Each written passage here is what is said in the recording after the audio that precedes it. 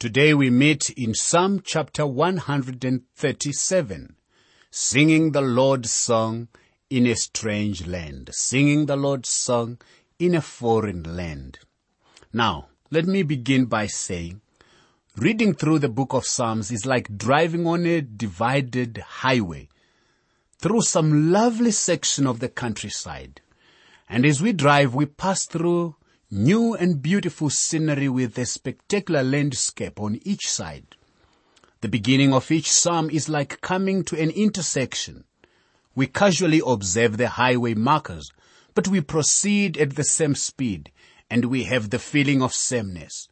On each side of the highway marker, the view is very much the same. That is true, especially after we leave Psalm 119, celebrating the Word of God. As we are traveling along the highway, all of a sudden, we come to this Psalm 137.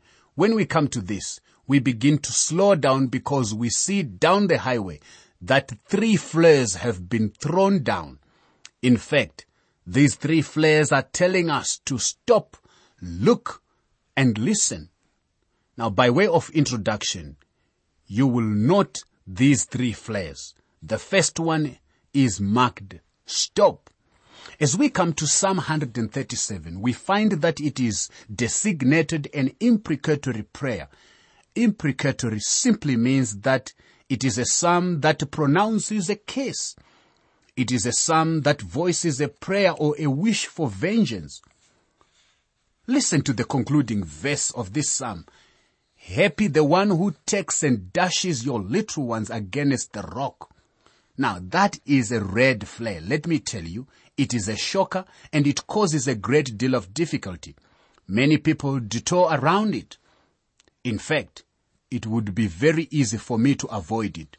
But I feel that this psalm is one that we should stop and look at. I want to know what I am believing and be able to give a reason for what I hope for.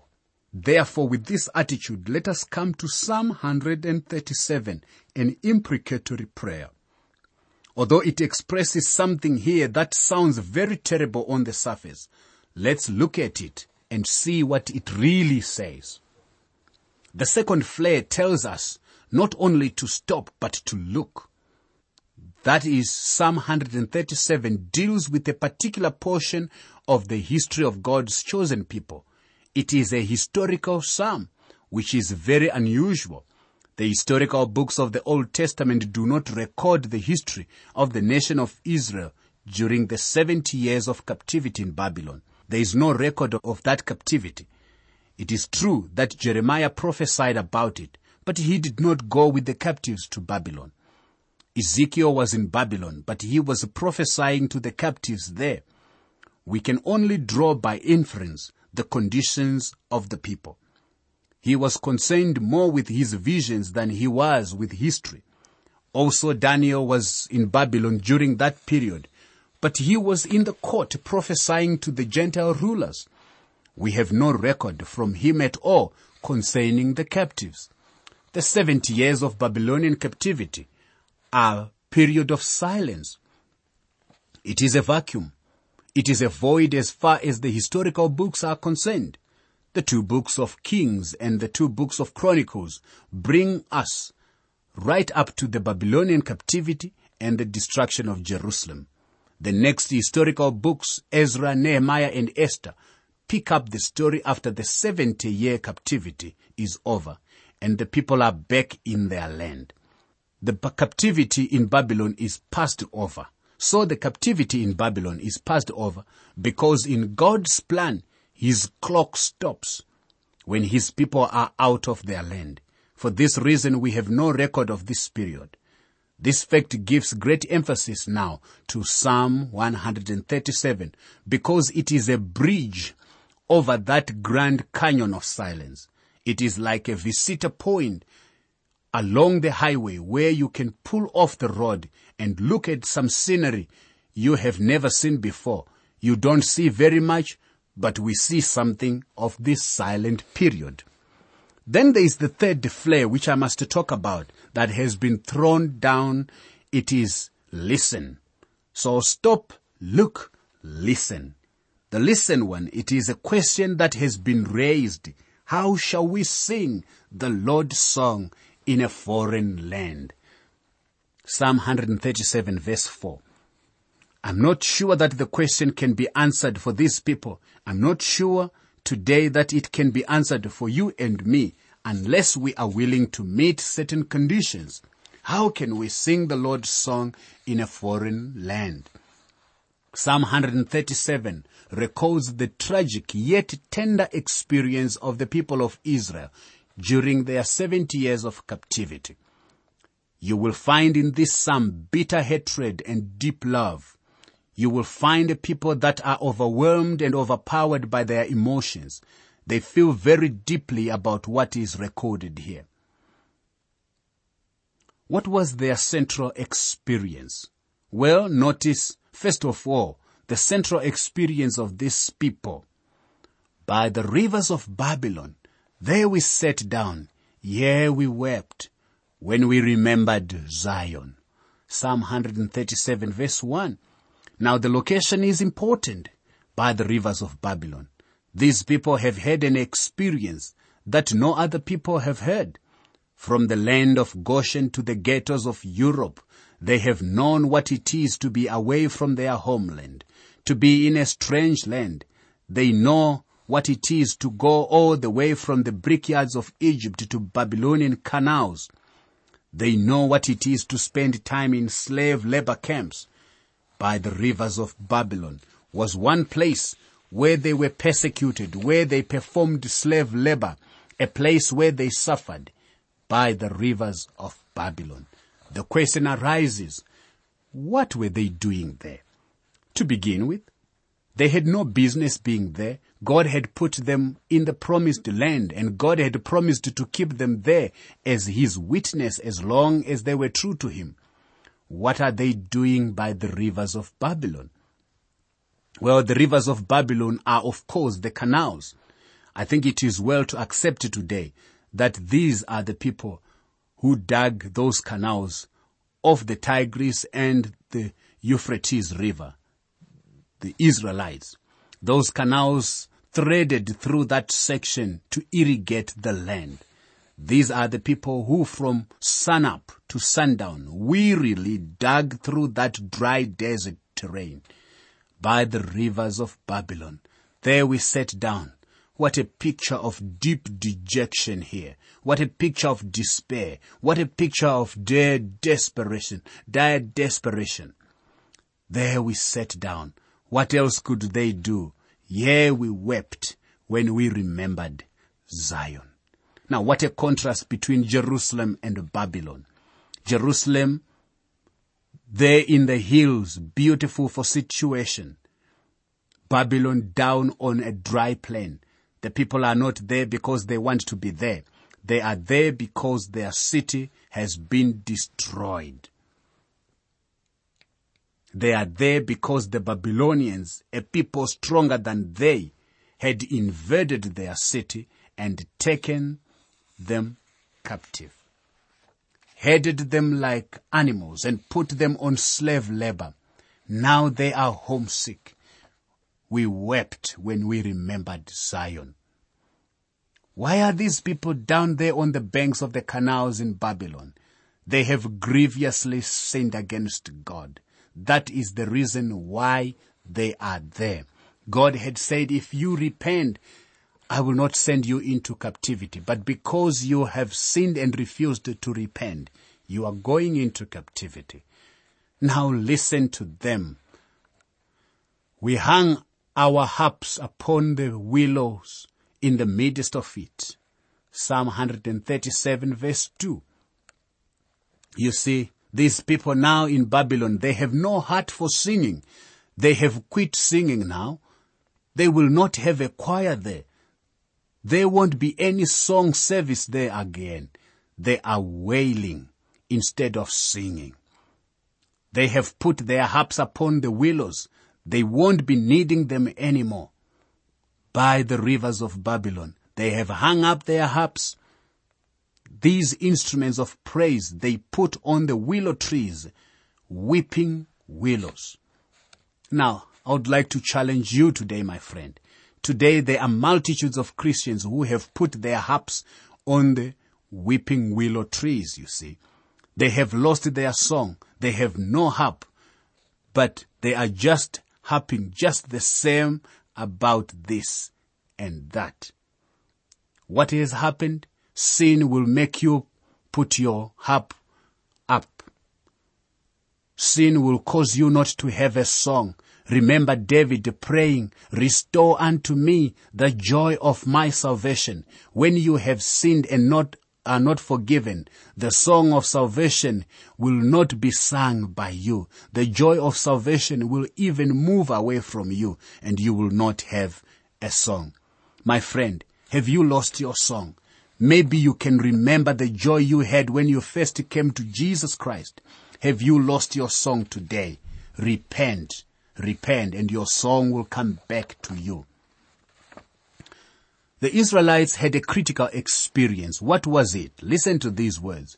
"For there those who carried us away captive asked of us a song, and those who plundered us requested mirth, saying, 'Sing us one of the songs of Zion.'"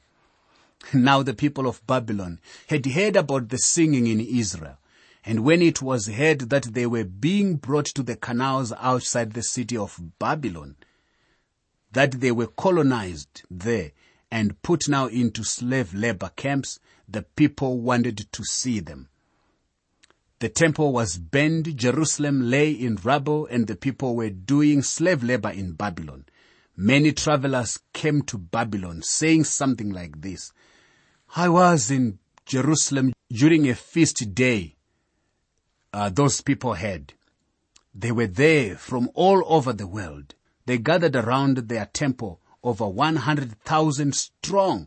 When that sacrifice was burnt and the smoke ascended out from the throats of these people, rose a sound that lifted me off the ground into the heavens. These people have blessed me. They sing whether you like it or not. Actually, the Israelites have been good at singing all the way from David, the sweet psalmist of Israel. So the report went around, and when people came and heard that they were now in Babylon, they came expecting them to sing them a song. When these people met together and sang praises to God, the world heard about it. God intended the world to hear about it. Now that they are captives in Babylon, the Babylonians say, "We are going out there and listen to a concert." When they got out there, the Babylonians saw the harps hanging on the willow trees. They saw these people sitting in deep dejection. Instead of singing, they were weeping. Instead of singing the Lord's song, actually they were singing another song, a song of revenge. With a sneer they said, "Sing to us a song of Zion. We have been hearing about you. We thought you people could sing." They taunted and ridiculed them. "Hoist us a tune. Let's hear it." They could not sing. Listen to their response.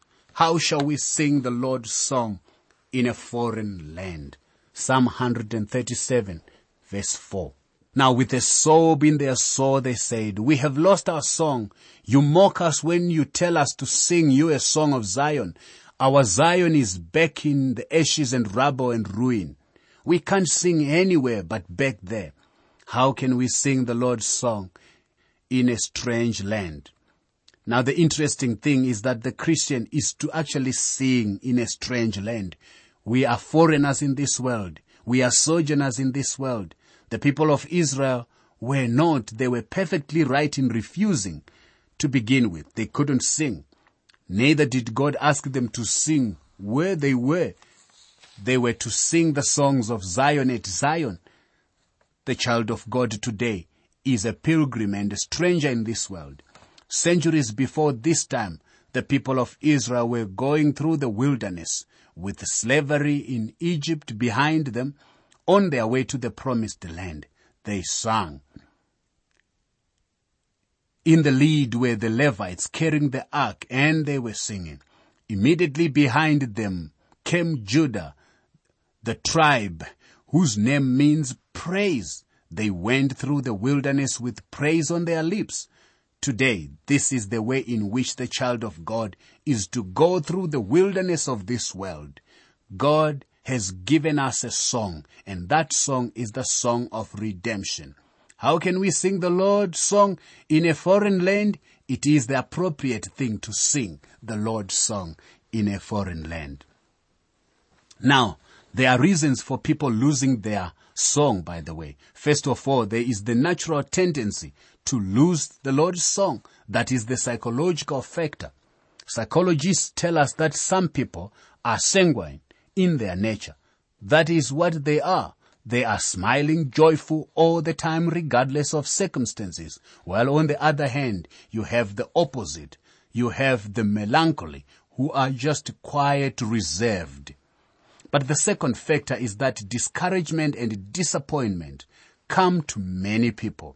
Life buffets some people more than it buffets others. You know some Christians that seem to have more trouble than anyone else. Shakespeare calls it the slings and arrows of outrageous fortunes. Now, the discouragements of life sometimes beat in upon even a child of God, and they lose their song. We must sing the Lord's song. Then there is the third reason. Sometimes people lose their song because of sin, and which was the major reason for the children of Israel. You remember that David, in his great confession recorded in Psalm 51, cried out, "Restore unto me the joy of your salvation." David never did lose his salvation, but he certainly lost the joy of it. That is what he asked God to restore.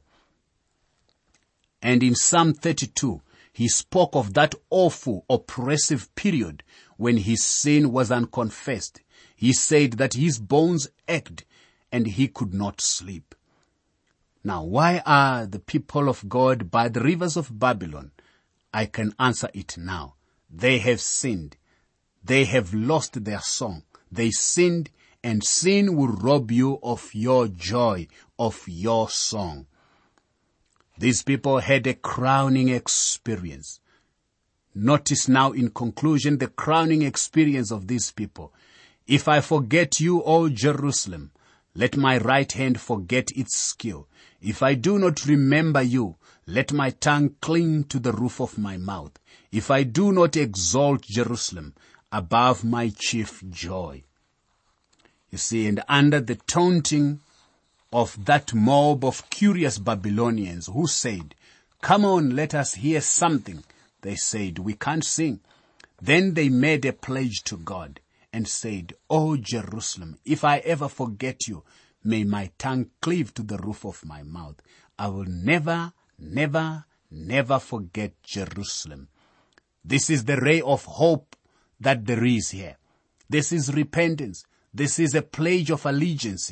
This is saying we will become obedient now to God, and we want to be back in the will of God. We want to go back to Jerusalem. This is their confession.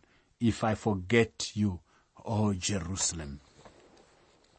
Remember, O Lord, against the sons of Edom, the day of Jerusalem, who said, raise it to its very foundation. You see, Edom, their eternal enemy, was there at the time Jerusalem fell. And Edom got in the cheering section for Babylon. They got up and shouted, "Tear it down, destroy it. We want to get rid of that wicked city." They remember that now. And these people who survived that experience, and what they are asking for is now justice. These captives down by the rivers of Babylon felt very deeply, and all we're asking for was that justice might prevail. It's also true to say, instead of singing the Lord's song, they were now singing the song of revenge. O daughter of Babylon, who are to be destroyed, happy the one who repays you as you have served us. Psalm 137 verse 8. Now this is the law of retribution. It is still a principle, by the way, for the child of God today, but on a different line. Galatians 6 verse 7. Be not deceived. God is not mocked. For whatsoever a man sows, that shall he also reap. You see, he won't reap something else, but he will reap the identical thing that he sowed. What these people are saying is, oh God, let that thing happen to them that happened to us. The law of retribution. Our Lord Jesus said, those who take the sword shall perish with the sword. It's the same law. Now we come to the real difficulty. The last verse of Psalm 137, verse 9. Happy the one who takes and dashes your little ones against the rock. This Israelite sitting there by the canals of Babylon, dejected, despondent, being jeered and taunted to sing, says, I can't sing. His mind goes back to the destruction of his beloved city and of God's temple.